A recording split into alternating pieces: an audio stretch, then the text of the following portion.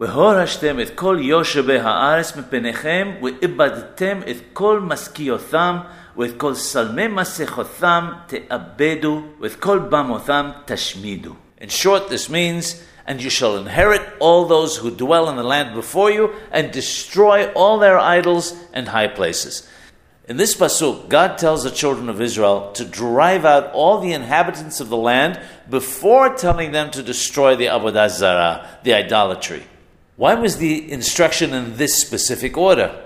It says in Ben Ishai that a person must keep away and guard himself from that which causes evil more than the evil itself.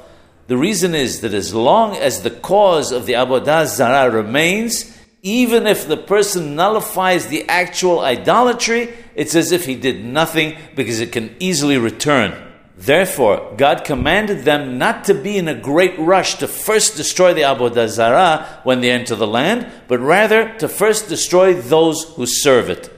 It's on account of them that it exists in the world. Only then will the land be purified and you will dwell there securely.